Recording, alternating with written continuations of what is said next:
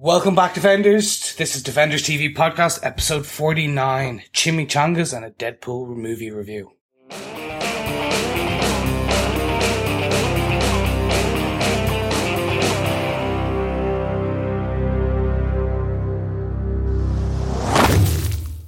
And we're back, and I'm back, and after 2 weeks, I should say, of flying all around Barcelona, I'm finally back to my Defenders. Unfortunately, no, the guys did not kick me out. I'm back, and I'm full of chimichangas, and I'm here because I've convinced them that we're going to do a Deadpool movie review. So, first things first, those of you who don't know us, I'm Chris. I'm one of your other hosts, Derek. I'm one of your other hosts, John. Welcome back, everybody. Yeah, great to have everybody in the same room. Yep. It's a good one.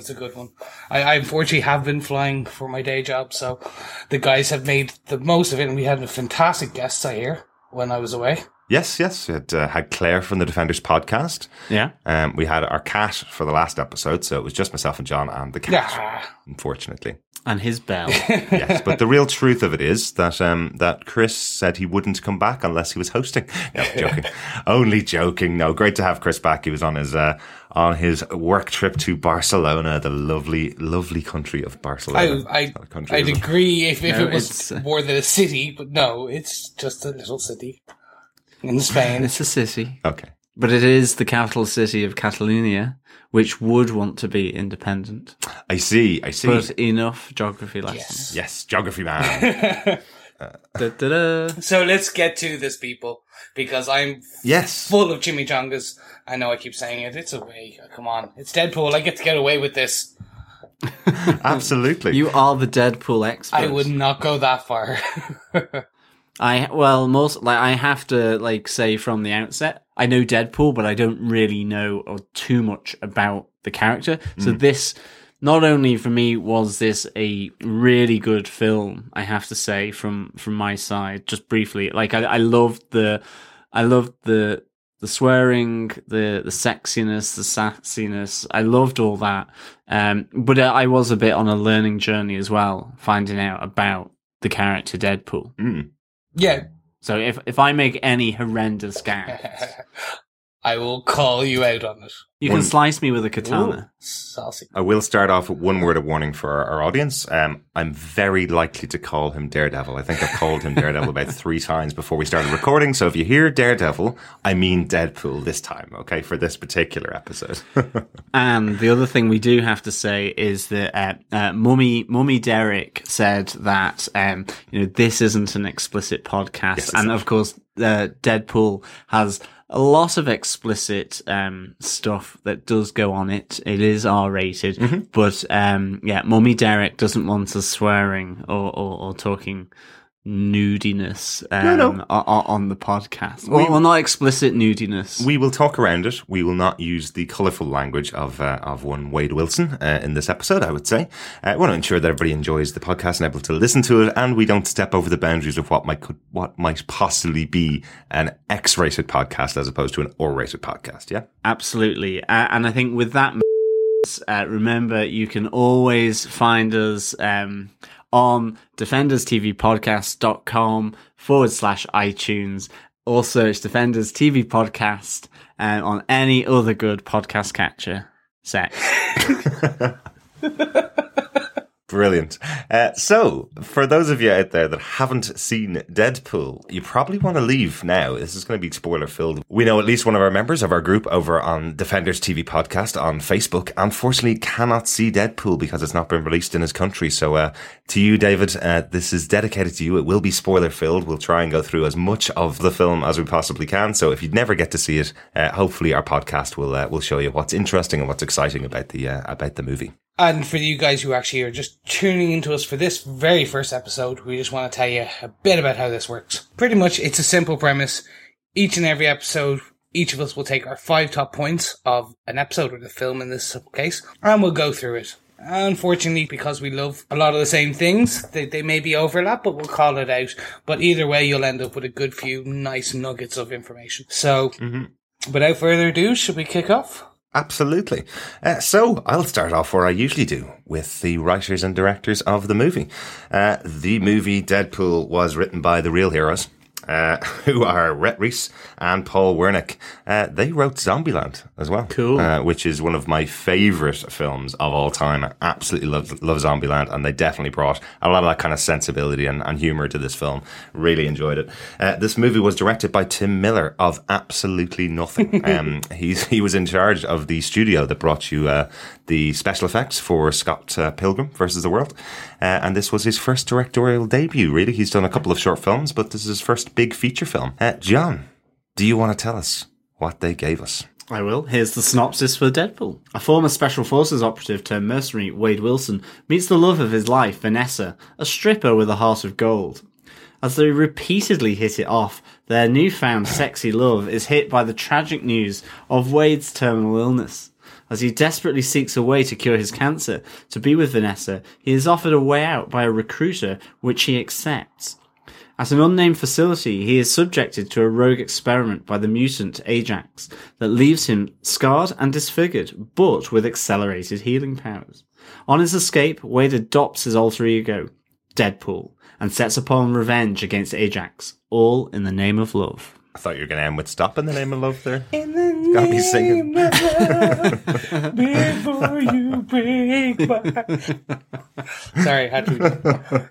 No, I was trying to think of the Wham song, actually, that kept playing. Guilty, I've got no reason. Never Gonna Dance Again? Yeah. Is that the name of the song? I think never so. tell that. Is Never that the tell one that. in the film? I think It is the one in the film, definitely, but I cannot remember the name of the song. It's not Different Corner. It's one of George Michael's first singles, really, with Wham. So, yes.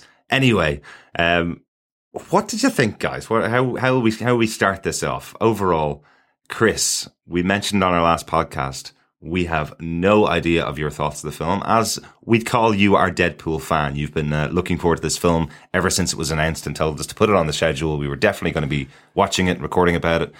Do you want to tell us what you thought overall of the film? Okay. I'm gonna use big words so that I don't get slapped with a warning for rating this. But so the atrocity that was Wolverine X-Men's Origins, where they take the merc at the mouth and they actually sewed it shut, was just an abomination.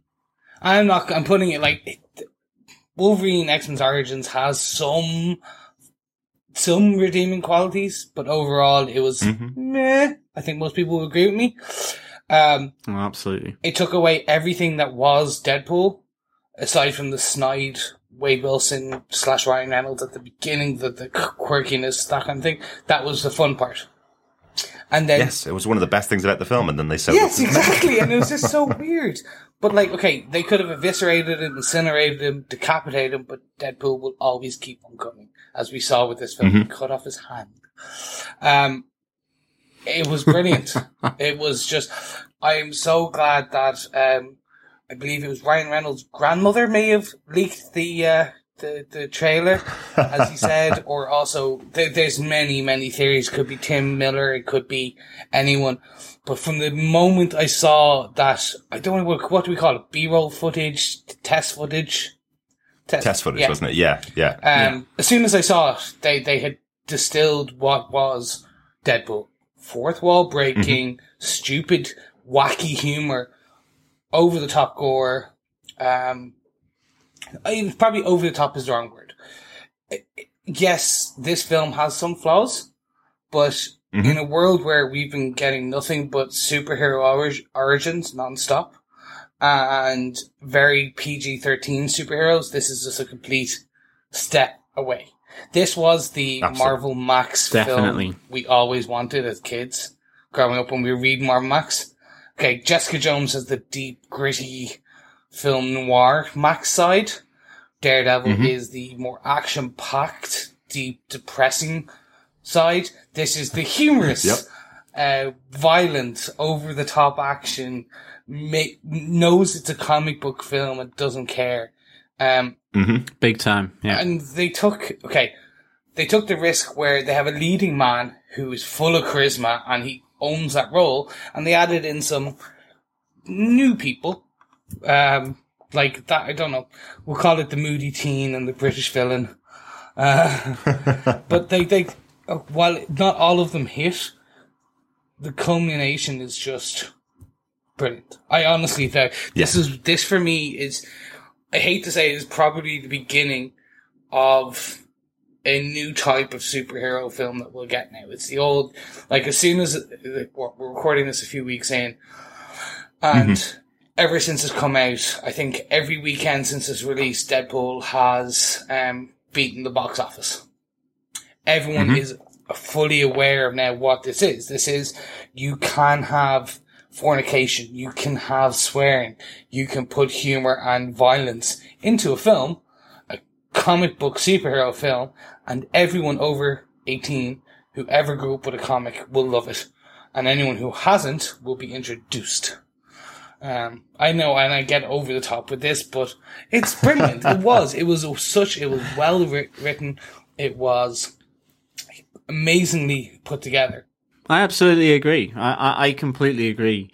Like, for me, this was not for all the family, and thank God for that. It's like, for once, there's a movie being put out that doesn't always have to consider the bottom line, which normally is children. And it's not that I'm having a go, obviously, at family entertainment, but there is so much of that, and so many films are tailored to getting it in under an R rating, that for a movie to essentially stick its head above the parapet and go, we're an R-rated movie, we're out and proud about that, we're gonna have swearing, we're gonna have sexy butt cheeks in a blanket, we're gonna have just uber violence, well written, a really nice kind of, when I say a messy structure, I don't mean it in a bad way. I just mean the fact that it moved from one place to another. It came back on itself. It was really just engaging all the way through. And like, you've heard now Batman v Superman saying they're going to do an R-rated cut. You've got Wolverine, saying that their next film will be R-rated. As you say, Chris, hopefully this is the start where we get some R-rated movies. I think of some of my favorite movies of all time, Silence of the Lambs, Alien, are all R-rated movies. And now you'd only get them if they're horror.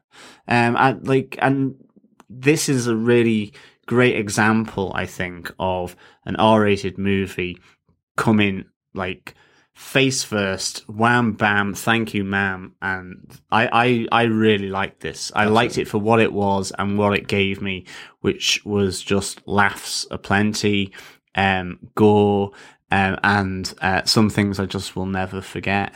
Two in particular, actually. It should definitely be pointed out, before we go into our actual points about the movie, it should definitely be pointed out that an R rating in the US is slightly different to an R rating in the UK and Ireland. And in the UK and Ireland, this is actually a 16s film. It's not an over 18s film. So there is still some wiggle room there. There's definitely some things that they didn't show in the film. It's actually good they didn't show everything in the film. It's not necessary. But they did stray away. This still isn't an X-rated movie in the US. This still isn't an over 18s only film. It's hit the target market perfectly. It's hit teenage boys and up, all the way to our age group, effectively. And it's paid huge dividends. As we record this, we're 2 weeks after release of the movie. It's made $600 million. It's now the third highest performing R-rated film of all time. Just right, I believe right now it's just behind Man of Steel, about to overtake it this weekend. And after that, I think it's The Passion of the Christ, which basically is impossible to beat at this stage. For a movie that cost $58 million, it's done a pretty good job. I'm delighted that we've got this type of film to see. Wasn't a huge fan of Deadpool as a character when I've read him over the years, and I'm really happy that they've created a character I can hook myself onto and watch in the cinema. Really, really enjoyed. Restrain yourself, Chris. Restrain yourself. Chris has tried very hard over the many, many years that I've known him to get me to like the Deadpool character, and I really haven't enjoyed the actual Deadpool books. I've liked some of the bits and pieces over time, but I'm not here as the fan. Chris is here as the fan. And as the fan, Chris, do you want to give us your first point about Deadpool 2016? Okay, before I do, I'm going to say I gave you Daniel Way's books, the best Deadpool books ever, and you still went, it's alright.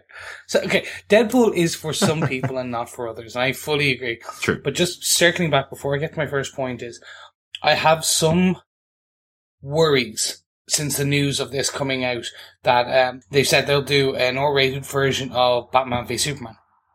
That Logan, that Wolverine 3 is now going to be based on Logan, and that's going to be R-rated.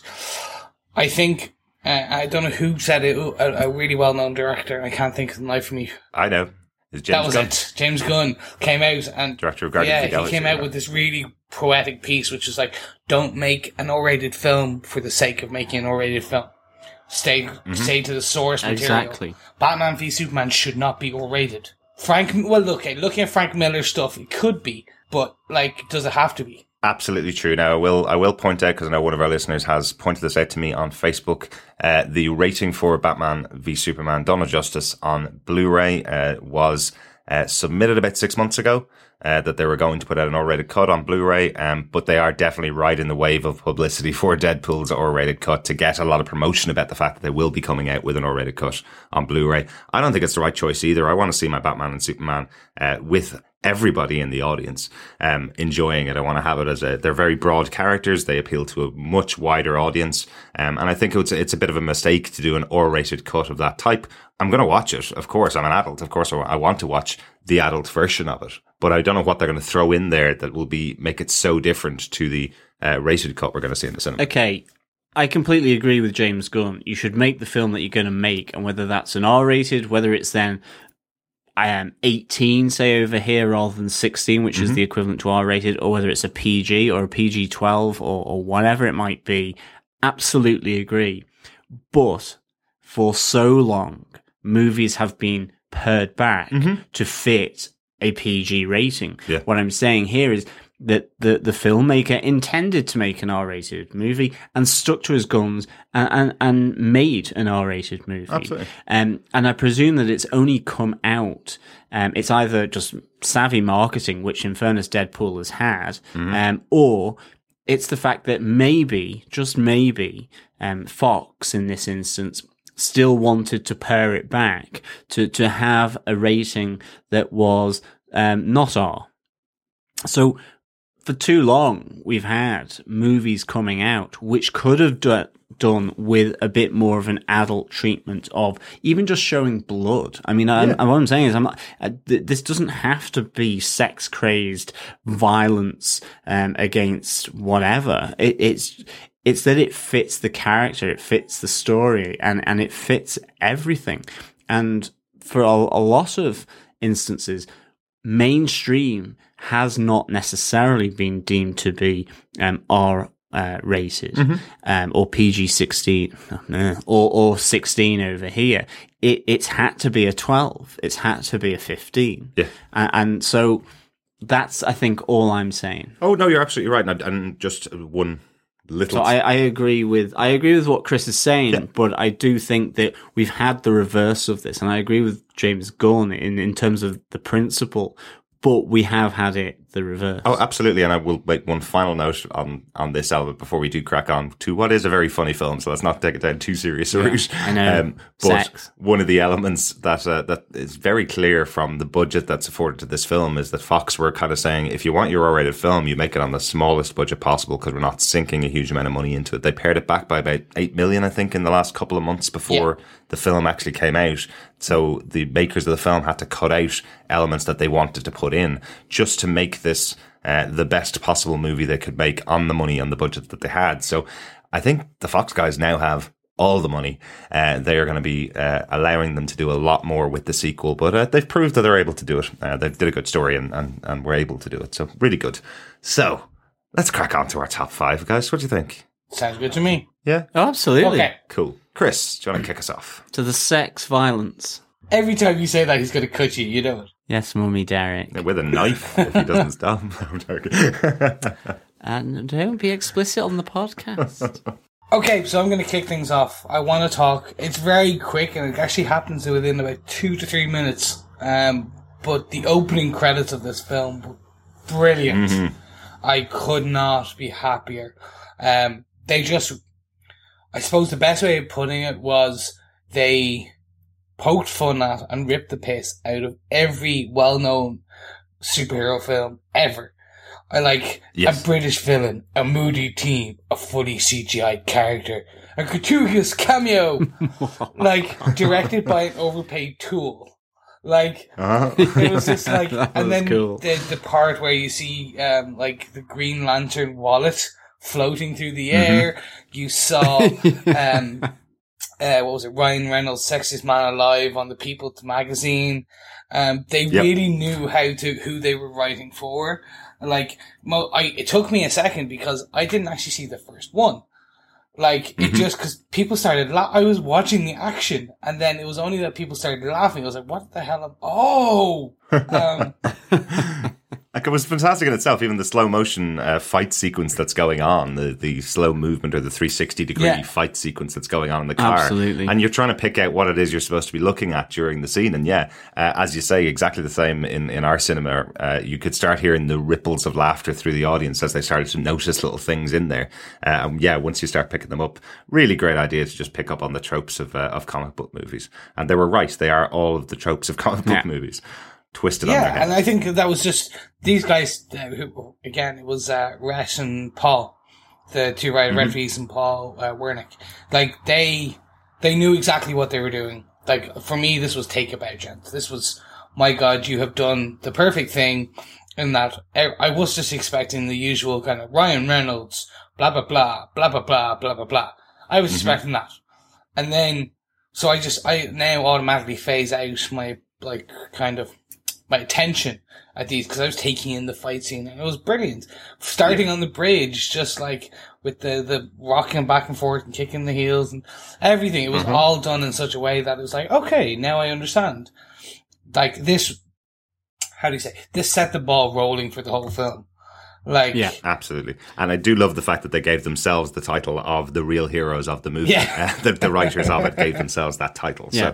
So they knew exactly what they were doing. And like, you think back to Zombieland with the double tap and all of that happens in the opening sort of sequence of the movie, then it's a really nice way of just introducing the movie. It's really good. Yeah, and I think that's exactly what it did. It set up the tone, it set up the humor, it set up the action, and then it kind of did, how do you say, it pulled me back to Zombieland with the writing. The kind of, straight away it started breaking that fourth wall, which you do not do in films at the moment. And that was just, I know it's such a silly little thing, but for me that was just, it set it up so well for me. It was just like, okay, now because it was true. I was so psyched for this film from the beginning, from when it was leaked to when they announced that it fully greenlit to the marketing, the upcoming promos, like everything about this film going up to it. I was like, oh God, they're building this up too much. I was so afraid of that. Yeah. I was like, okay, this is going to be all right. That's it. But then they got it to a point where, when I started the opening credits rolled, I was like, nope, I'm happy. Yep, they were all good. Yeah. They got the tone. And I think that's the big thing about, like, as I mentioned, the Daniel Way comic books. The whole thing about these is that they take a lot of the comic book here, the Marvel comic book universe, take themselves too seriously or are too wacky. In other words, like, so you have these huge spectrums. So you have the racism that is the X-Men part, the Avengers, which are always saving the planet, the craziness that is Squirrel Girl. And then in this far little corner, you have this kind of comic book, which I call it it's almost its own verse, because in one amazing graphic novel, Deadpool kills the whole Marvel universe, by the way. Which anyone who wants to should go read that as their opening. It's fantastic. The Daniel Way run is absolutely amazing. It's fantastic writing and everything, and it's fun. But I think that was the thing. Deadpool, the whole kind of genre of it, always knew what it was. It was a comic book. It saw what the fun part of it was, and wasn't afraid to kind of poke fun at itself. And that's how this translated for me. The opening credits were like, okay, we could just do the normal stuff. Actually, no, let's poke fun at our stars. Like, Ryan Reynolds was the producer on this. That's right, yeah. And for me, like, he went, okay, so I have no doubt that his he worked with the writers on this to go, okay, any chance we can, let's rip fun at these types of things. Let's rip fun of Hugh Jackman. Let's rip fun at Marvel. Let's rip fun at DC. And then apparently he said there's, now I've yet to see it, apparently there's over 100 Easter eggs / pop culture reference in this whole film. It's your Nirvana. Absolutely. I think I know about 45 of them so far. I'm like, okay, I'm just going to be sitting watching this consistently when it comes out in Blu-ray. And look, I know it's quite a small point, but for me that was just, they knew how to set up this film. That's really what I wanted to get to. Yeah, big time. It just set out its stall really, really well. I will say that I was thinking coming up to this, is this going to be another Snakes on the Plane, a movie that you hear about all the time on Twitter and you hear about all the time on Facebook and all the time on social media, and then nobody gets off their arse and goes to the cinema and watches it? And I was totally blown away by 4 days in going to the cinema and the entire place being completely full out. It was in 5 screens, I think, at the time, or 4 screens that weekend, and every single screen was sold out. It's doing so well. I'm so happy that it's doing so well, but I was completely, genuinely shocked. I thought we were onto a loser here. This is not going to be a film that'll work out. So I kind of see where the Fox executives were going, we don't really want to have another Wolverine Origins on our hands where we spent 300 million and get 150 back, you know. But luckily it's worked out. And I went on well. Valentine's Day.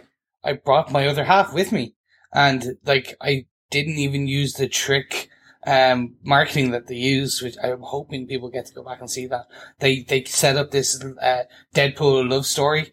It was a trailer and a image, I believe. No, it wasn't a trailer. It was just the image. It was a poster. It was the poster with True Love Never Dies. Yes. And I was like, I took that. And again, we were in a packed cinema, and I was looking around going, how many of these people actually were tricked to coming? Yes, absolutely. Yeah, I was. Yes, and which leads me into my first point quite nicely. Also went on Valentine's Day, and there was just a fantastic moment on the bridge in the fight sequence when Deadpool has skewered one of the people that he's looking at. He's got him held up in the air on a sword, and he turns to the camera, breaking the fourth wall for the first time, and says to the girls of the audience, my boyfriend said this was a superhero movie, but that guy in the red suit turned to that other guy into a kebab. Some of the best love stories start with a murder, he says. And it turned into a great moment in the audience as the ladies in front of me, in the row right in front of me, turned to their boyfriends and were going, you did tell me this was a superhero film. It was like as if it was all playing out so well. It's the best thing about watching a movie in the cinema that you can tell the audience is reacting to and having a great time when they're interacting with a line of dialogue that's happening on screen. And I thought that was just a great moment. I'm sure it was placed for that very reason, that it was coming out on Valentine's weekend, and the type of audience you're going to get might not necessarily go and see this film without a bit of persuasion, I suppose, from their partners. But I loved how it translated so well, breaking the fourth wall that way. No, absolutely. And I think, like, my first point, I suppose, I might as well pick one of mine, which really moves into this, the whole thing of the love story. But, you know, props to Ryan Reynolds. He's not afraid to get his kiss off. And quite frankly, you know, it's 2 duck eggs in a blanket, or should I say 2 duck eggs in a Christmas jumper with Marina Baccarin. That was just a really good kind of scene there. Completely stole it for me, because I mean it seemed like they were behaving just kind of normally, and then it like gets up and there are those 2 duck eggs walking off towards the loo, just as well, before we get the entire bombshell that, you know, life goes along and you keep getting the gut punches, and then it's fine, and it's like, here comes the next gut punch, and he's got lung cancer. Yeah. So it's like, it just like breaks the spell of the happy times that him and Vanessa, Wade Wilson and Vanessa are having. But it's happy times with duck eggs in a Christmas jumper. Absolutely, one of my favourite scenes in the film. It's essentially the sex holidays throughout the year. I just had some great moments, and they must have been thinking about these so long. I think the one everybody had the biggest reaction to in our audience, I'm sure the same with yours, Chris, was National Women's Day, where Wade is bent over the bed. We'll say that. I think we can get rid of that one on this podcast. Yeah, absolutely. Good old strap on. Yeah. Just straight through the duck eggs, actually. Okay, no more beer for him. Well, we can always release an R-rated.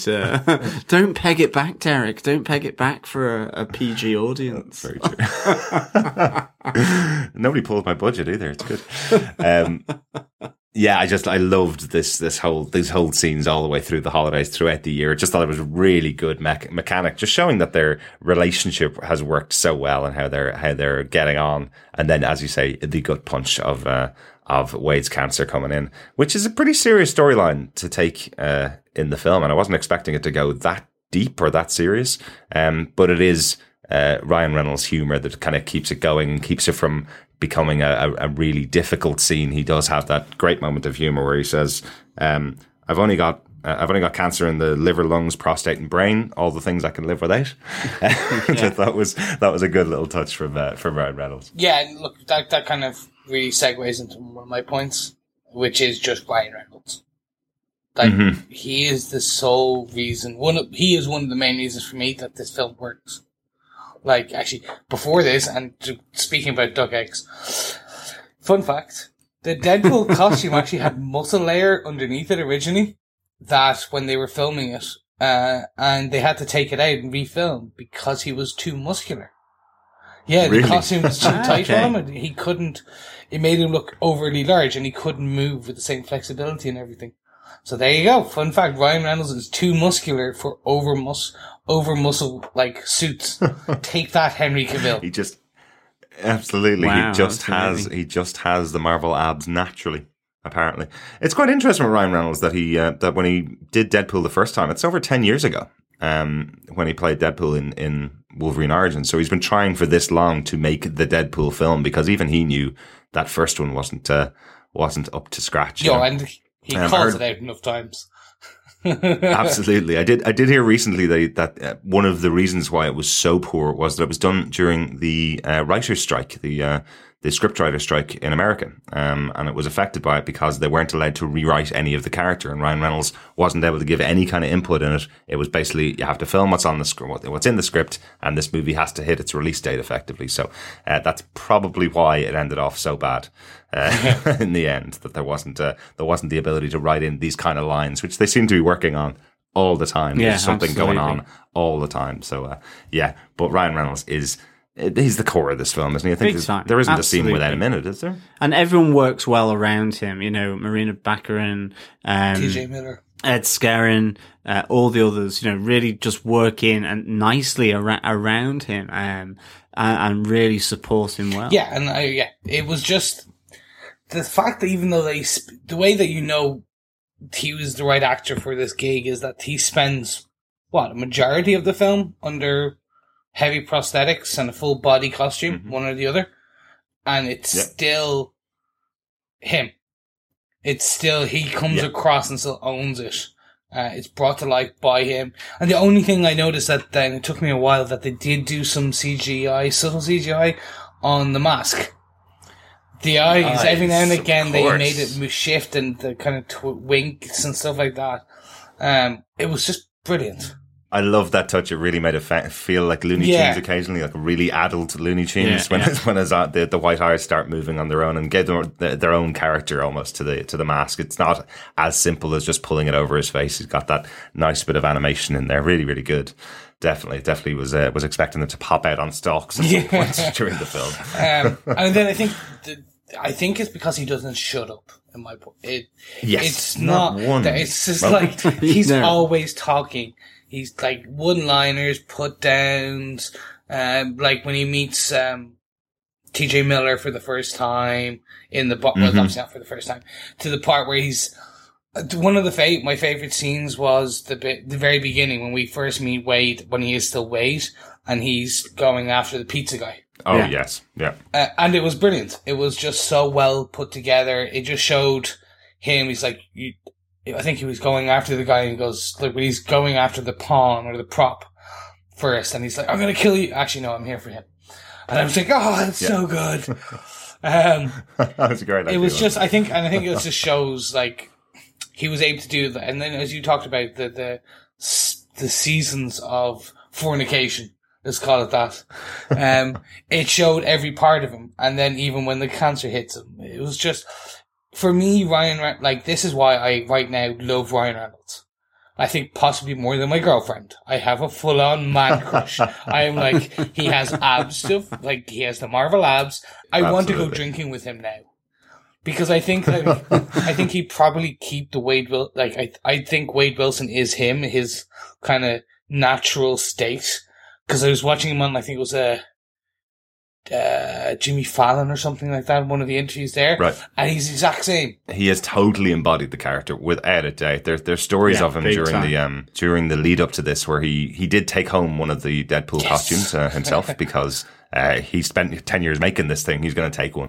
But he did put it on at Halloween and went out and started taking kids candy over that were trick-or-treating in the US and started recording little videos with them, which he eventually put up on YouTube. Have a look. But yeah, really funny that this is his version of promotion is I am him. I'll put on the suit and I'm him, you know. Really, he didn't take it home. I think the way he said is I think he goes on and says, well, I was going to ask them, then I decided not to because they might say no. So he stole he full out stole it, and then he admitted to it, and they're all like, well, yeah, I suppose. Like, there's only 5 of them. I think they probably will make a very special one in gold for him after this, after the amount of money he's brought in. This is definitely Ryan Reynolds' most successful film now. Clearly, like it's blowing everything out of the water that he's done in the past. So what he's really are you telling me this is more successful than Green Lantern? Yes, there's not. I don't even have to look up the figures on that one. That film bombed miserably, and everything else that he's been in, he's kind of been a background part. So yeah. Wait, Van Wilder? I'm so glad we've. Van Wilder. Yeah, I think that bombed too. But anyway, I'm going to crack on with my next point and take us on. My next point is the structure of the film. The simple fact that we don't start off with an origin story. We start off with a huge fight sequence on the bridge, which I believe is taken from the leaked footage, just recreated for the film. I absolutely love this concept that eventually, I think we're an hour into the film before that bridge sequence is actually finished. It starts out, they do the flashbacks, they do more flashbacks, and then some other flashbacks inside the flashbacks, and then eventually he's back on the bridge again with 2 other characters that I'm not going to name just yet because I know it's on somebody else's point. But I really love this structure because it feels like, even though it's a very small period of time that's passing, it feels like it's covering a huge amount, and really well. It gets you in the mood for a good romp and a good fun film. It shows you the violence. It shows you the most amazing sequence, with where we have the countdown of the bullets on the bridge. That was excellent. Absolutely brilliant. And then taking it into the background of the character so you get to know a little bit more about him. Not a huge amount, so you don't actually learn a huge amount about Wade Wilson in here, but enough that you understand where he came from, why he's here, and what he's doing. And then you get the final movement of the scene. I just thought the structure overall, really great choice. Something similar in some other films. Think, stuff like Memento, has used this kind of structure where you start off somewhere in the middle, you go back to the start, and then you head on to the end from that middle point. It's a really good idea. Really, absolutely. Really good. I mean, like then to like the freeway battle, which is one of my points as well, I suppose. The whole slow-mo scheme where Deadpool is fighting in the car, and you have the cigarette lighter. Yes. I mean, oh my God, the thought of that being a red hot cigarette lighter going into the mouth. Oh, but just like exactly, it's just like it's the guy like being dragged by the car. It's the guy that's hanging out the window as the car rolls, and you're just like going, oh my god, this is brutal. Even just the guy sliding off the road sign later on, when the two X-Men, mutant X-Men are there. I love that, he was already here. Mm-hmm. That's not my fault. As he slides off from the road sign. And of course, like for me, Colossus cuffing Deadpool, and just him like hitting Colossus, like breaking both wrists, breaking his ankle, and then just that tiny hand. I was like, oh my god, it just creeped me out. It reminded me of Jeremy Beadle. And it was just like, then the whole wanking joke as well. It was just like, well, it feels bigger in that. It's just like, it was just like, oh my god, this so is like, many masturbation jokes in this film. Exactly. It was just fantastic. But yeah, I just then couldn't get Jeremy Beadle out of my head. And for those of you who don't know who Jeremy Beadle is, he was a TV presenter on ITV in the UK, and he just had a very small hand. One of his hands was normal, the other very small. And just as Deadpool's hand is growing back and he's in his apartment with, is it Blind Al? Mm-hmm. It's just the little nuggety hand I just couldn't get off. It's an actual baby's hand, isn't it? It was just like, oh just so my creepy. But gosh. Anyway. It was just so disturbing. Definitely. The many disturbing moments in this film, but that was definitely, I think, the one that creeped me out most. Chris, do you want to give us your next point? Okie dokie. I'm going to do my next one, which is particularly just one scene, which for me, just apparently there's 18 minutes worth of it sitting on the cutting room floor.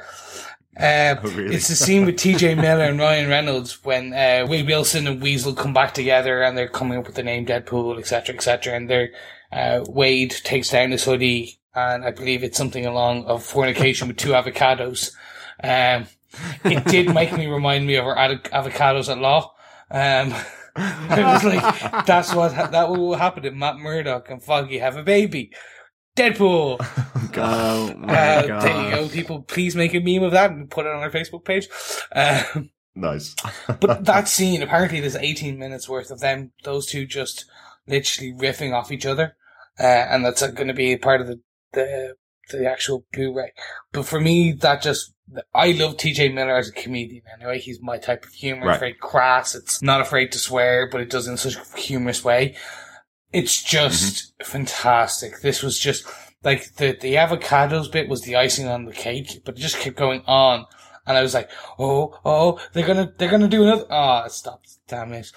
But like, I believe it's IGN who released a piece where it's just the two of them doing them saying pieces that were cut from the film. And then they went on and like, oh my god, it would have been hilarious. I could have seen myself, if they had done half of that, I would have been hurting rolling around the floor. I think this, in a larger bit, is the comedic elements of this film were just spot on. Like, it never took itself too seriously. Even the marketing, where he's lying on a rug, where I remember even one of the first spots where Ryan Reynolds and the guy who plays AC Slater in Saved by the Bell. Mario Lopez. When Mario Lopez was like interviewing. Why do I remember that? I'm even more worried about that, but let's not talk about that for the moment. Well, he was the best looking one.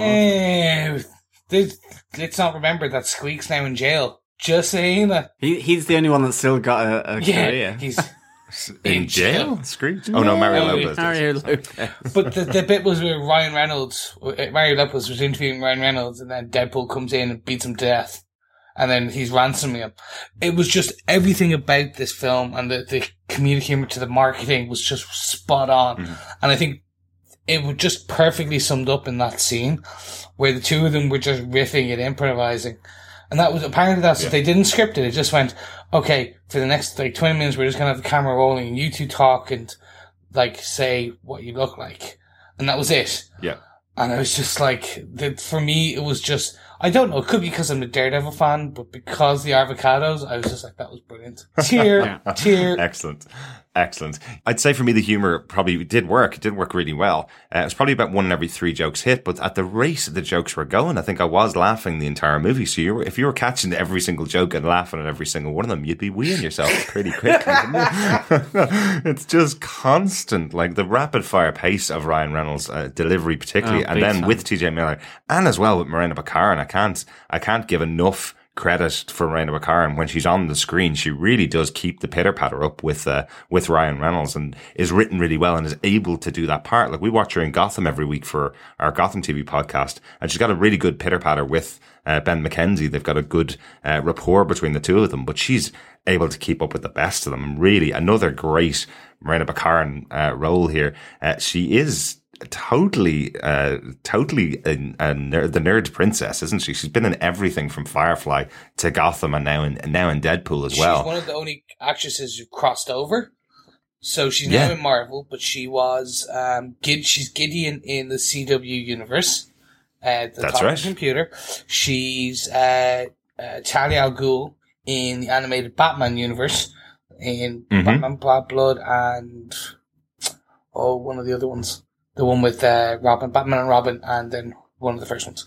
And then also in Gotham. Obviously in Gotham. Yeah. But now she's gone over to the Marvel Universe. So yeah, she is the Nerdvana, if you want to call it that. She was in one of our favorite ever shows that was cancelled. Praise be the Firefly. Oh, Brown Coats Unite. Mm-hmm. But no, I think, and you're right, she was just brilliant. Sorry, I interrupted there. You can't not talk about Miranda Baccarin. She's absolutely brilliant. Really, really good. I'm going to crack on with my next point, which is the meeting of Wade Wilson and Vanessa. It's just, I don't know why it stood out to me. It's essentially as they're comparing their emotional scarring as children. Yeah. The reason it stood out to me, I'm a huge Monty Python fan, and the one particular sketch that always stood out to me from Monty Python was a sketch called The Four Yorkshiremen, where they compare how horrible their day was when they were children. And this particular scene, as they compare the emotional scarring, and it's getting worse and worse. And it also kind of reminded me of Lethal Weapon, where they're comparing the scars to each other in that film as well. But it really stood out to me that they've got this kind of really good rapport with each other. They're trying to one up each other with the most horrible stories that, if in any other film, would form, would form the villain effectively. They're essentially saying they've been abused since childhood, but using it to say which one of us is worse than the other. Thought it was fantastically put together. Really good scene. That's one of a big standout moment for me, definitely. Yeah, no, that was cool. I mean, I just loved their relationship. Full stop. It was cool. That was another element to their pitter patter whilst they're in bed together. To the final battle scene aboard, I believe, a Shield helicarrier. Ooh, interesting. Or was it? So. It was really, really good. It looked like one to me, if I'm honest. But obviously they probably can't call it a helicarrier. 100% they can't, because they asked Marvel, could they possibly use it? And Marvel said no. So it doesn't matter. It's a Shield helicarrier. They changed it just about enough to be it's a Shield look helicarrier. Like one, but not be a Shield helicarrier. I mean, this is the crazy thing about rights, isn't it? It's kind of like there's rights for like stuff that is important, and then there's like, it's a Shield helicarrier. Everyone knows it is that. Oh, it's like the Xavier School. They didn't fully call it that. No, they just said it was the school for the gifted. I loved how they handled that as well. I have to say, just the X-Men, or should I say the lack of the X-Men, where he kind of wanders in and he goes, "Where is everyone?" And it's kind of just like, it's just Colossus and, Negasonic. Warhead. Woohoo! Warhead. Like, I love just how they handled that. I thought it was really sort of cool. Yeah, I do love how they handle that, where effectively Wade Wilson goes, why am I only seeing 2 of you X-Men every time I come to this gigantic mansion all the time? And they go, no reason. And he goes, is it because of budget? It's because of budget, to the camera. Really good. Also a great call out in the car trip over to the mansion, when he says, I wonder, am I going to see Patrick Stewart, or am I going to see McAvoy this time when I go to the mansion? Nice little call out. That would have been so awesome. I must say, when he said that, I just suddenly, I think a little bit of pee formed in my pants, and I did kind of go, I do want Patrick Stewart to be there. On that note, John, do you want to give us your point? Yeah, my 7th point, I think, at this point. It's definitely Stan Lee's cameo. Yes, of course. In a strip bar. I'm surprised his heart didn't give out, quite frankly. But, is this the greatest Stan Lee cameo? For me, it's certainly the riskiest. And, I think he enjoyed himself looking at that. And I was kind of like, well, fair dues. It certainly beats a photo above a cop desk in Daredevil, I would say, for Stan Lee. However much I did and do like that, this, I think, bring on the dancing girls for Stan Lee. Mm-hmm. It's a great little touch to have him doing something that is not expected, like really, really cool. Yeah, if you told me the one place that Stan Lee was going to be in this film was in a strip bar where women were walking around topless, I would have been quite surprised. It works really well.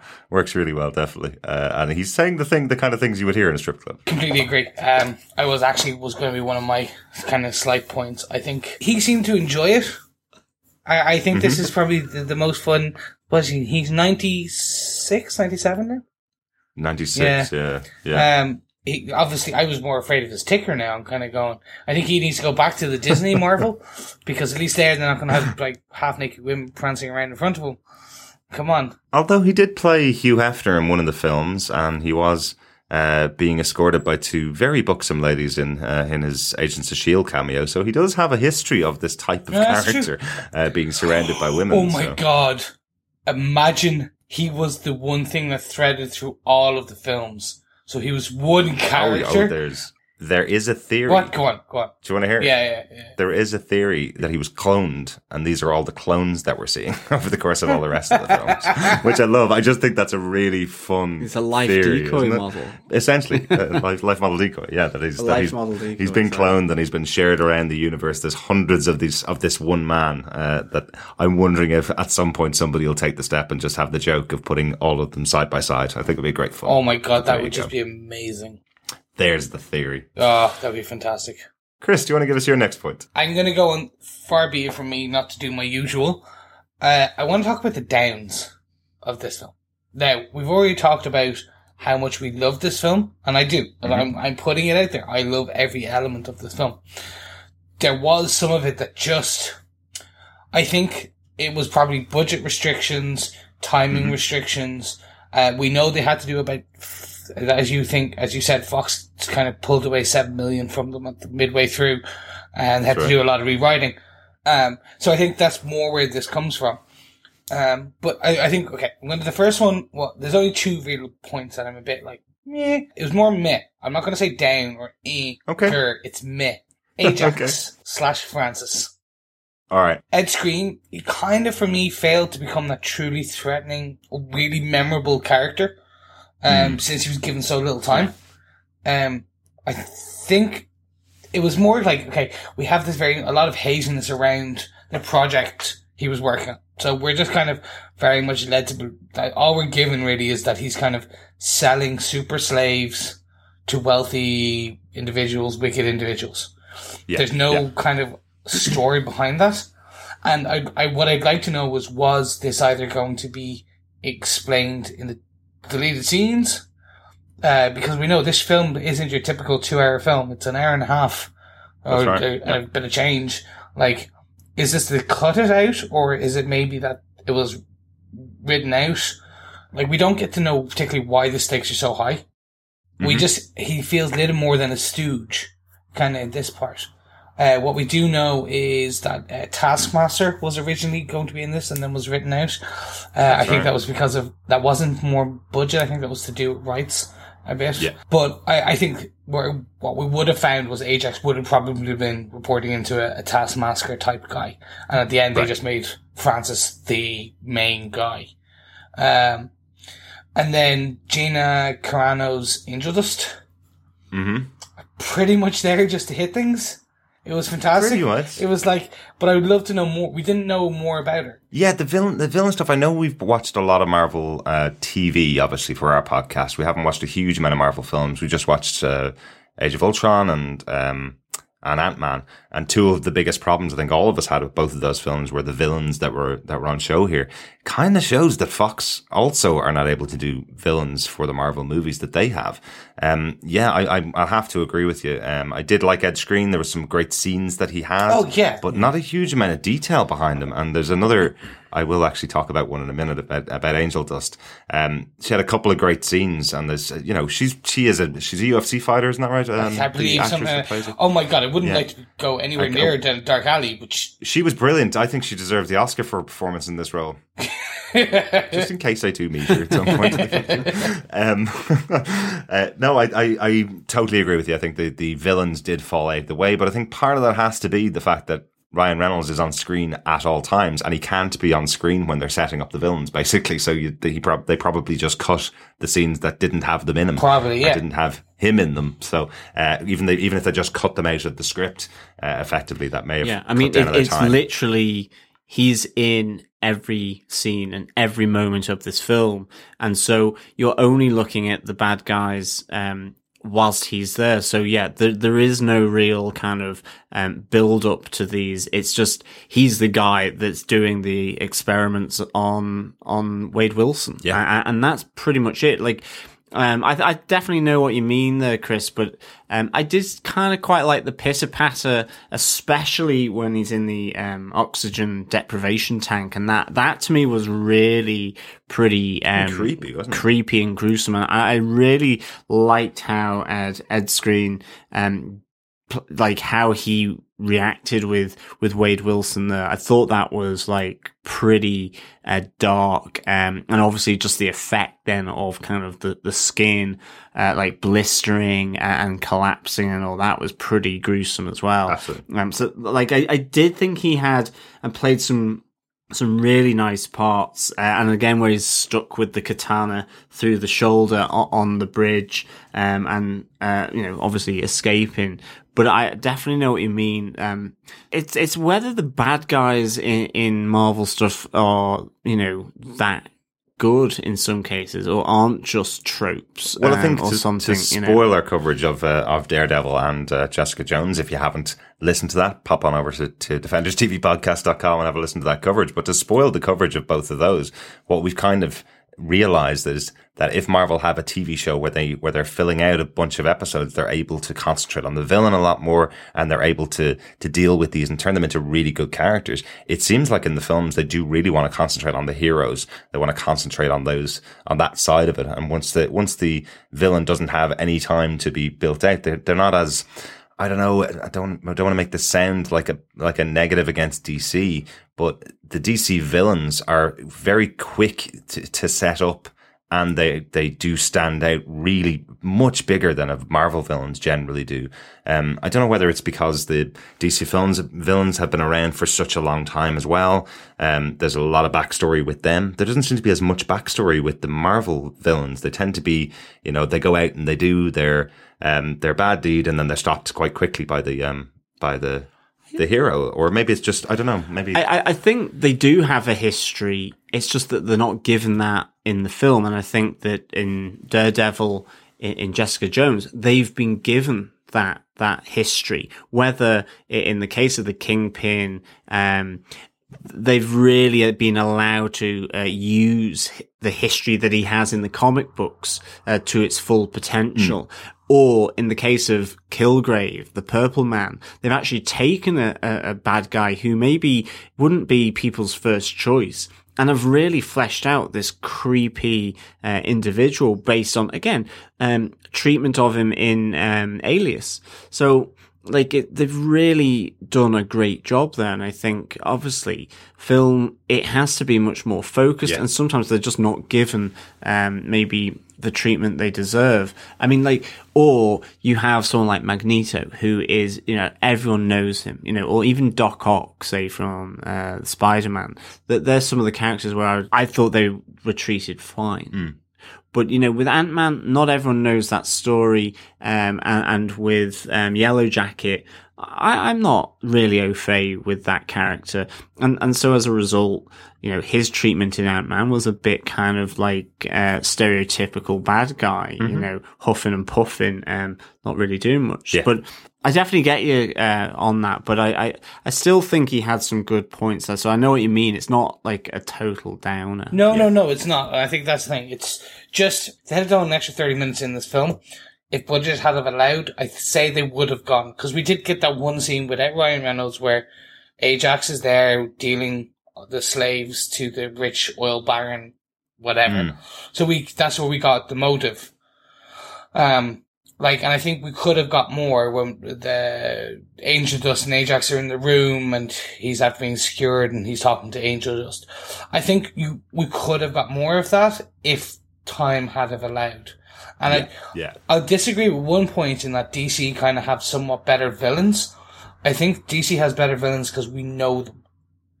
Look at Man of Steel. Zod's back, Zod is your typical villain. He's a bad guy, thinks he's doing right, and then wants to tear down the world. There's not much to it. And I know you, if any of our listeners could see Derek and John's face right now, he's squirming at me.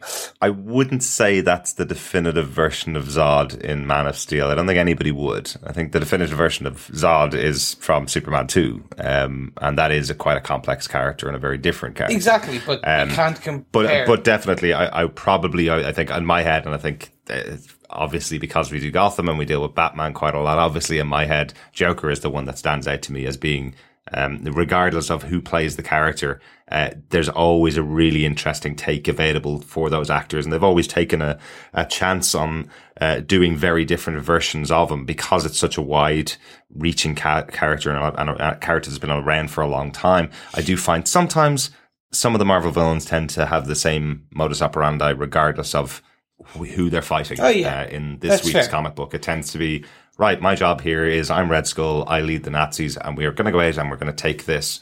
And no matter who it is that's fighting him, whether it be the Nick Fury and the Howling Commandos or Captain America or whoever else is the hero that's taking them down, it's pretty much a similar storyline for that character. No, I mean, I would agree. I don't think in Man of Steel, Zod is necessarily the best bad guy. But you are given some context as to why he's acting like he is by the first 20 minutes, where he's trying to essentially do a coup and this idea of, all that kind of stuff. Yeah. So you get some background here. It's just simply because probably, as you say, it's an hour and a half.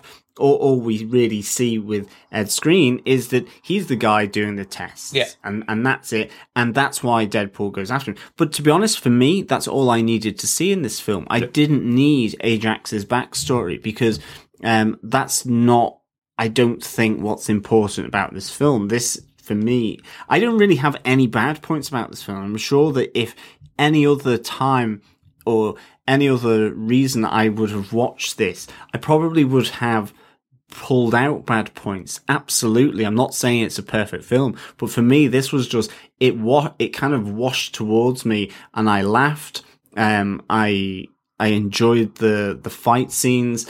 It was that kind of movie for me. Absolutely. It was just fun. I could take and leave things that weren't necessarily developed because to me, this was a great fun film. Yeah. Yeah. No, I agree. Total fun. So I think I'm going to crack on to my final point on this. The one set of characters we really haven't talked about is the X-Men that we get in this movie. Colossus and Negasonic Teenage Warhead. I have to try and get that into my head because I couldn't remember it even after coming out of the cinema. Even though Negasonic Teenage Warhead is the best named X-Men I have ever heard of, and I think Deadpool is on my side. The big character for me here is Colossus. I absolutely love this version of Colossus, and for me, it's probably the best realized X-Man on screen.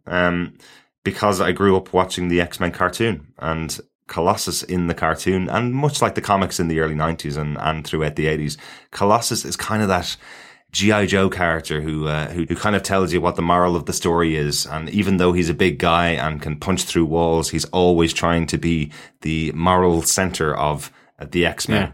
And I just love the touch that he's trying to be a moral center to the least moral character in the Marvel universe. If they had the choice of every single X-Men, if budget allowed, and they could have brought in every single X-Men, they couldn't have chose a better foil for Wade Wilson than Colossus in this film. I love the interplay with this character all the way throughout the film. I love that he's mentoring a younger X-Men in Negasonic Teenage Warhead. I love that there's a great moment in a fight scene with Angel Dust, which is the moment I mentioned earlier on, where she is fighting around in her tiny little skimpy top, and the top falls off. He politely picks it up and tells her that she's got a boob exposed, as he would, because he's a lovely gentleman. And then they crack back into their fight afterwards. I think it's absolutely brilliant. And of course, the final moment as he's giving his rousing speech to Deadpool and telling him you can turn your back on the life you've had and join the X-Men if you want to. And Deadpool takes the shot and takes out Ajax with a bullet to the head. I think it's fantastic. And without Colossus, I think the movie would have lost something. I don't know. I don't know what your feelings are on that. Overall, I like the character. I wouldn't say I was such a fan of the 90s TV show. I was a fan of the 90s TV show, not just not Colossus' character. I'm much more of a Nightcrawler-esque Rogue Gambit style. I like my Cajuns. But I don't know what it was, but the CGI just some of Colossus somewhat felt off half the time. I'm nitpicking for the sake of nitpicking, I think, because I don't like to say this was one of the best films ever created. You're allowed to say that if you want to. I think it's now up in my top 10. It's probably top 5 films, I'll be honest. I think they could have done more with him. I know there was a lot of back and forth. I know the original character who played Colossus in the original X-Men films, he backed out. That's right. Daniel Cudmore decided that he wasn't going to play this part because he thought the movie was going to be a failure. Yep. Oh, he's probably crying himself to sleep. I'd say so. But then they got 2 actors now. They got one to play the voice and one as a stunt double or body double. And then they just CGI'd the body double, like they wrapped him in blue. I loved the character. I think you're right. He brought in the family friendliness, the mentor element, the trying to get Wade back on track. And it was great. He was great for a character point of view, and he was great at the end, especially with Angel Dust and when her female parts pop out. Like, it was brilliant. That made me laugh. It actually made me laugh more when he runs after Angel Dust and then gets hit, and then it was Negasonic Teenage Warhead that has to knock her down. That was even better. Yeah. Wait, let her finish her tweet. That's brilliant. His poor wife. Yeah. But that was just, for me, I think it was just the CGI that kind of pulled me out of it slightly in a film that's not very much CGI'd. But well, apart from the flying body parts. Of course. But I think they spent more time on that. I think it was just every now and again, I don't know what it is. I've seen other people complain about this, and I'm trying to think that I haven't been jarred to it. But it was, apparently, if you splice the film very slowly, you can see that some of the CGI isn't as well finished as the others. So, I'm like going... And that's probably going to happen on the budget they had. Like, $58 million isn't a huge amount for this type of film. I will say there was a moment or two that I thought there was a guy wearing a big metal suit. That it's not that the CGI was that good, it's that it felt like it was really sitting in place for a bit too long. It wasn't moving naturally, if you know what I mean. But again, I was laughing too hard most of the way through this film to take note of a couple of these things. So yeah, I think I'm also nitpicking a little bit. But yeah, for me, I think the character was the perfect foil, and like to see him in there. Really, really good. And just a little note on Negasonic Teenage Warhead's greatest moment is really when Wade Wilson turns around to her and says, "You're all about long silences and mean comments. So which one's it going to be?" And she goes, "You got me. I've got nothing else." Yeah. Great response and a great little moment there. John, do you have a final point for us? I do have a 10th point. It's Blind Owl. It's the blind lady. I love some of the interaction between her and Deadpool. I love the IKEA gag with the drawers. Maybe it's just a reflection of my age and the fact that I've bought so much IKEA crap. I just was like, okay, I get that. There was you recognised every single name of every IKEA piece of furniture. I did, but it's the fact that I just called it the Hootie Grooty or something like that, and I mean that's what it would be. But it was just the fact of Wade having his blind roommate builds the IKEA furniture was hilarious. Like I loved it. I loved the tiny hand conversation on the sofa with her. There was the David Beckham conversation about, well, looks are everything. Have you heard him speak? His mouth has been sexed with a can of helium or something. Like it was just. I loved just their whole interaction. It was just great for me. And they were kind of like just the three little points that I kind of took from that relationship. I'm sure she's way more important to Deadpool than that. Chris, correct me if I'm wrong on that, but like I just loved their kind of to and froing throughout the whole movie. Absolutely. Like their first meeting as well was really good fun, where he's trying to wash the blood out of his white outfit, and she just goes, "Why don't you just wear red, you idiot? Then you hide the blood." It's just great, and she's the blind one, you know. Yeah, no, I love Blind Al. They picked the perfect for a split second. Even though I knew it wasn't, I was sure that it was the woman who plays Uhura in Star Trek, Michelle Nichols. Don't know why. Just literally, I saw her and I was like, "Oh, what? They got Michelle Nichols?" And I was like, "No, but okay." No, Blind Al is brilliant in the comic books, and she's actually an integral part. They've left out one or two other characters who I would like to see, and I'll talk about one of them in a while. There is one more in there from the comic books, isn't there? Good. Because I saw him and I recognised him as well, and I was very impressed with myself. But I think, Blind Out, you're right. It was the moments on the couch again was the best for me. It's like, okay, you go off now. That was just like, I was like, oh no. But I think they played it in this where she loves him or something, which was a bit weird. I'm not sure. I think there was a great little moment of him saying, you can go off and try and find the money in the walls, or the $200,000 worth of crack that I hid in there, and the cure for blindness. So I'm not too sure whether there was much love lost between the two of them. But yeah, no, it was good. I really have to admit, I liked it. Cool. And Chris, do you want to close us out with your final point? I think we're up to about 28 points, which makes up for all those times we didn't do a full top does, five. And now I'm going to round out to a good 50. Right? Okay, I'm going to jump in with a couple of Easter eggs that I caught. Just some of the nice ones I enjoyed. But obviously there's hundreds more. Well, at least tens of 50s and 20s more. Right? If there's 100 of them. You guys jump in. Okay, the first one I loved was in the scenes where Wade's dealing with the stalker pizza guy. He's wearing a t-shirt with the portrait of Bay Arthur on the front. From the Golden Girls. Yeah. Because Deadpool has an affection for Bay Arthur. So it was brilliant. I was like, oh, that's amazing. Oh, I love it. And did you see what the pizza boxes were called? Feige's Favorites? No. Yeah. For Kevin Feige. Feige's Favorites. I was like, that's a nice nod. Okay. That's very cool. Yeah, so there were two from the beginning that I liked. And then we mentioned it when Colossus is on the bridge and he takes it and goes, I'm going to take you to see Charles. And he goes, which one? McAvoy or Stewart?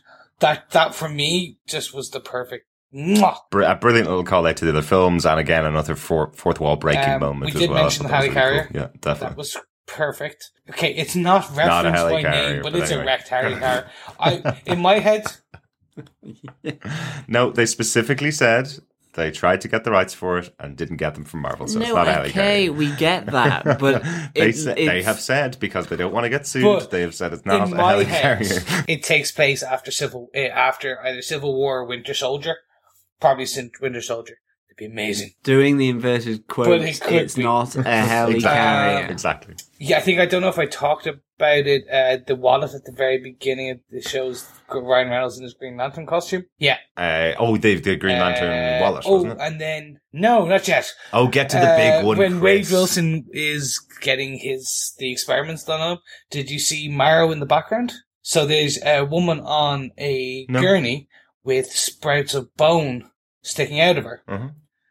That's Marrow, who was the leader of the Morlocks in the X-Men, in the X-Men universe, or kind of first, if you want to call it that. And when later went on to become a member of the X-Men and stuff. Oh, right. Yes. So the Morlocks, I remember, these are the ones that live under the ground. They're a very weird kind of race, aren't they? I think I remember that from the X-Men cartoons, you see. And she was kind of the leader of them, wasn't she, who left them and joined the X-Men for a while. Yeah, as far as I remember. God, that's going back a ways. I'm on my penultimate one. Hugh Jackman can only be seen twice in this movie. Once on the cover of the magazine. Oh, I loved and then the best one was where, obviously, Deadpool takes his mask off and it's Hugh Jackman's face. Yeah. Stapled to his face. Stapled. It was brilliant.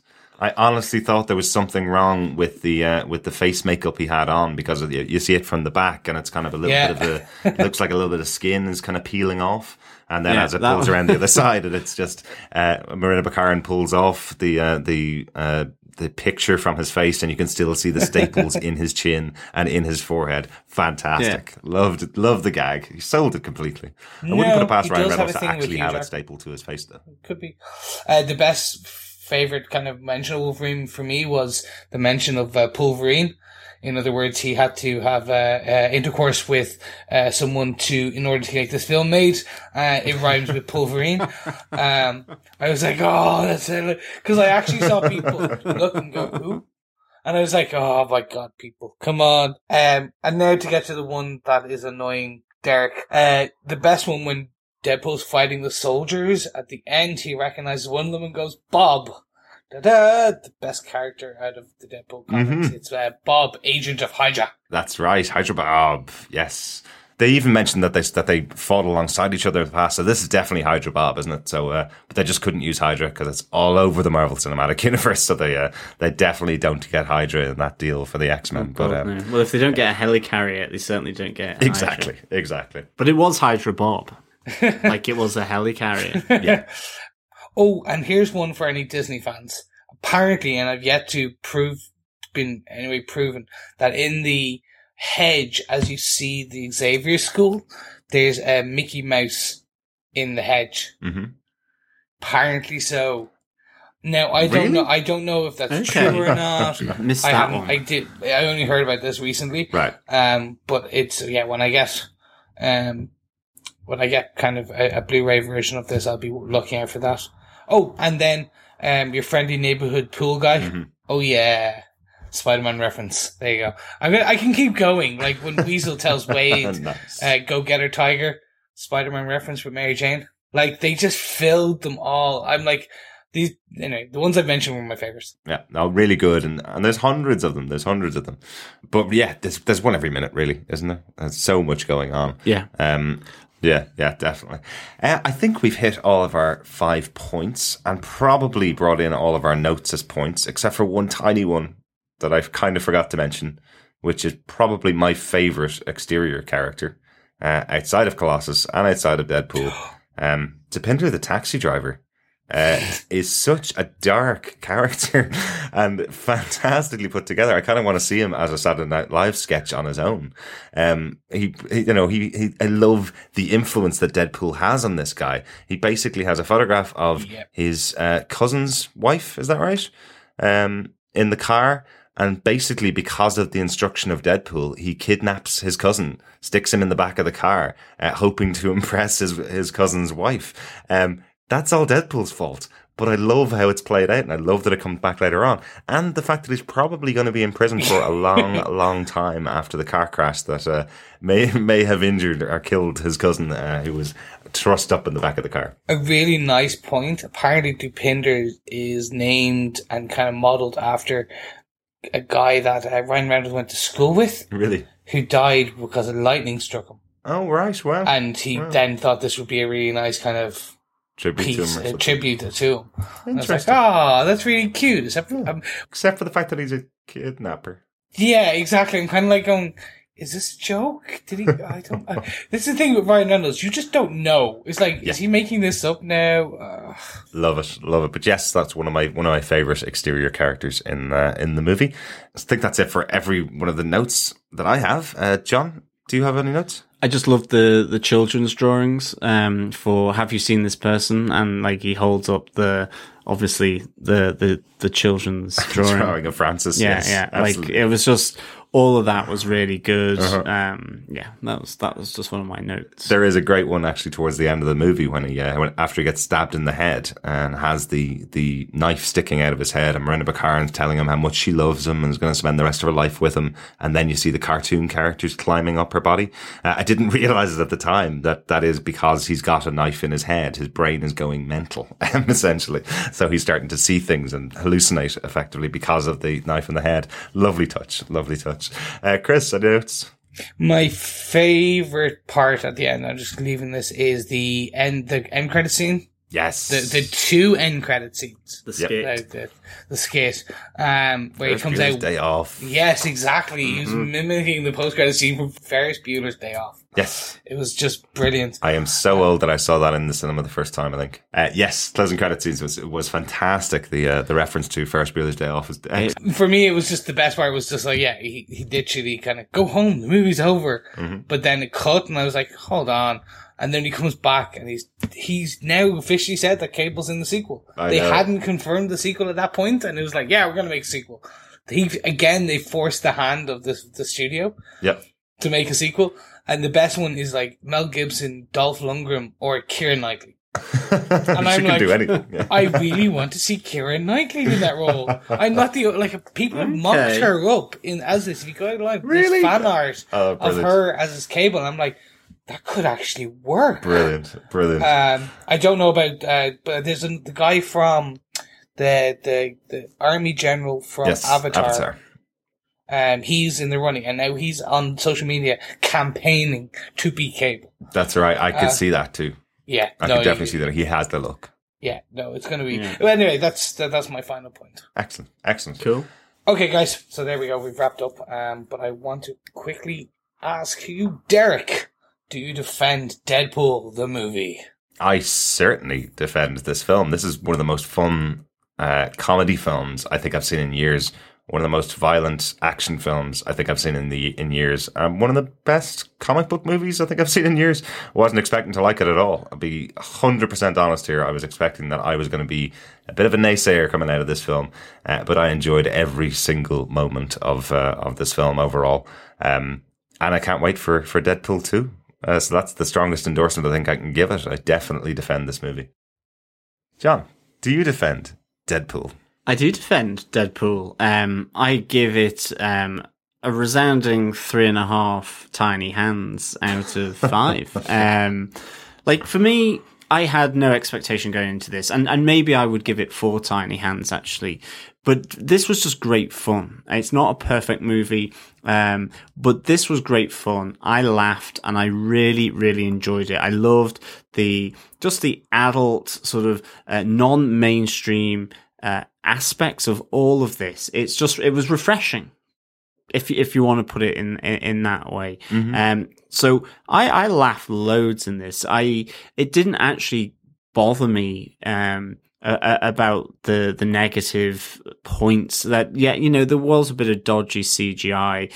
Maybe some of the characters could have been sort of better contextualized within the film, but for me, this was just fun.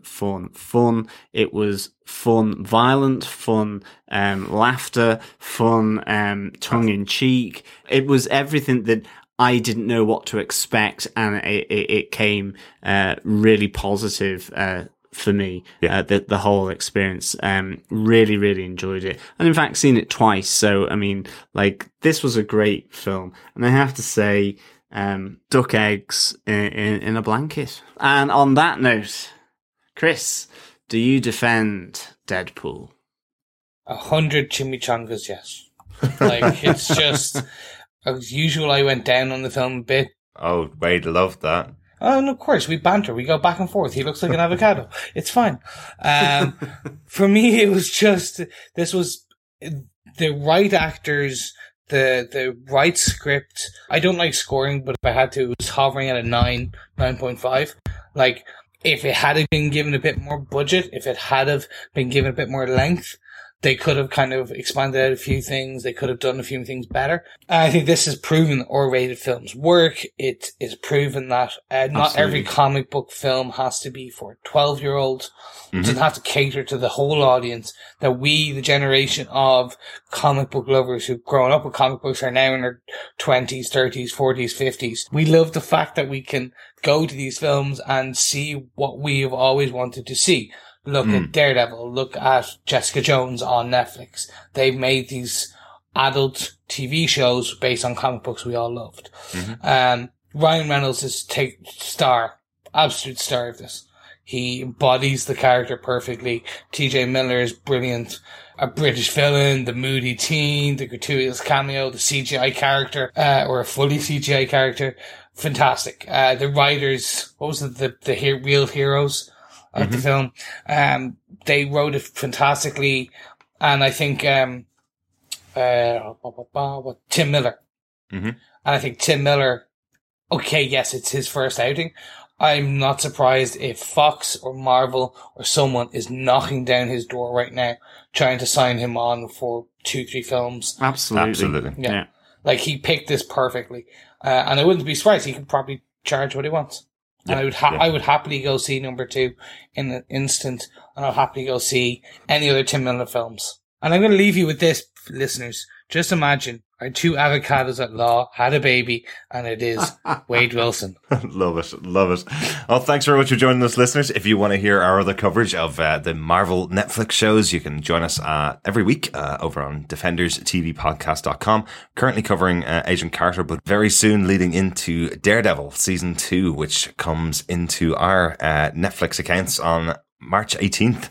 So we'll be covering that pretty soon, but come join us over there and subscribe to the podcast on DefendersTVPodcast.com/iTunes. If you want to send us your thoughts about Deadpool or any of the TV shows that we cover, make sure you send us an email over to feedback@DefendersTVPodcast.com.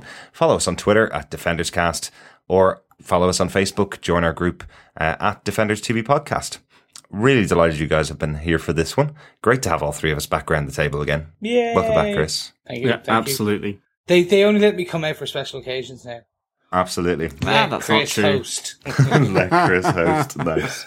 But look, thank you very much, guys, and I'll chat to you soon. Yeah, thank you. I am your British villain, and I'm off to assemble an IKEA wardrobe with my eyes closed. Bye, everybody.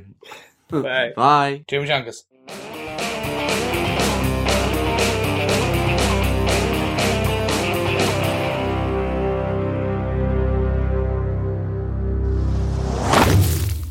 I'd love to know more. I want to know why. Kind of like, at the moment, he just feels like a stooge. What was that noise, Chris? The bus, sorry. What was it again? Do you want to just repeat? Jimmy Junkus. Very soon be transitioning into Deadpool. Nope. See, look, I didn't Yay! You didn't get it just wrong for the whole podcast. I got it wrong the wrong way around. Jimmy Junkus. This has been a Flickering Myth Podcast Network production. For more information, head over to flickeringmyth.com for more shows like it. Find this show in iTunes by searching for the podcast name, and head over to youtube.com/Flickering Myth to subscribe to the Flickering Myth movie show. We'll see you on the next podcast. Take care. Bye bye.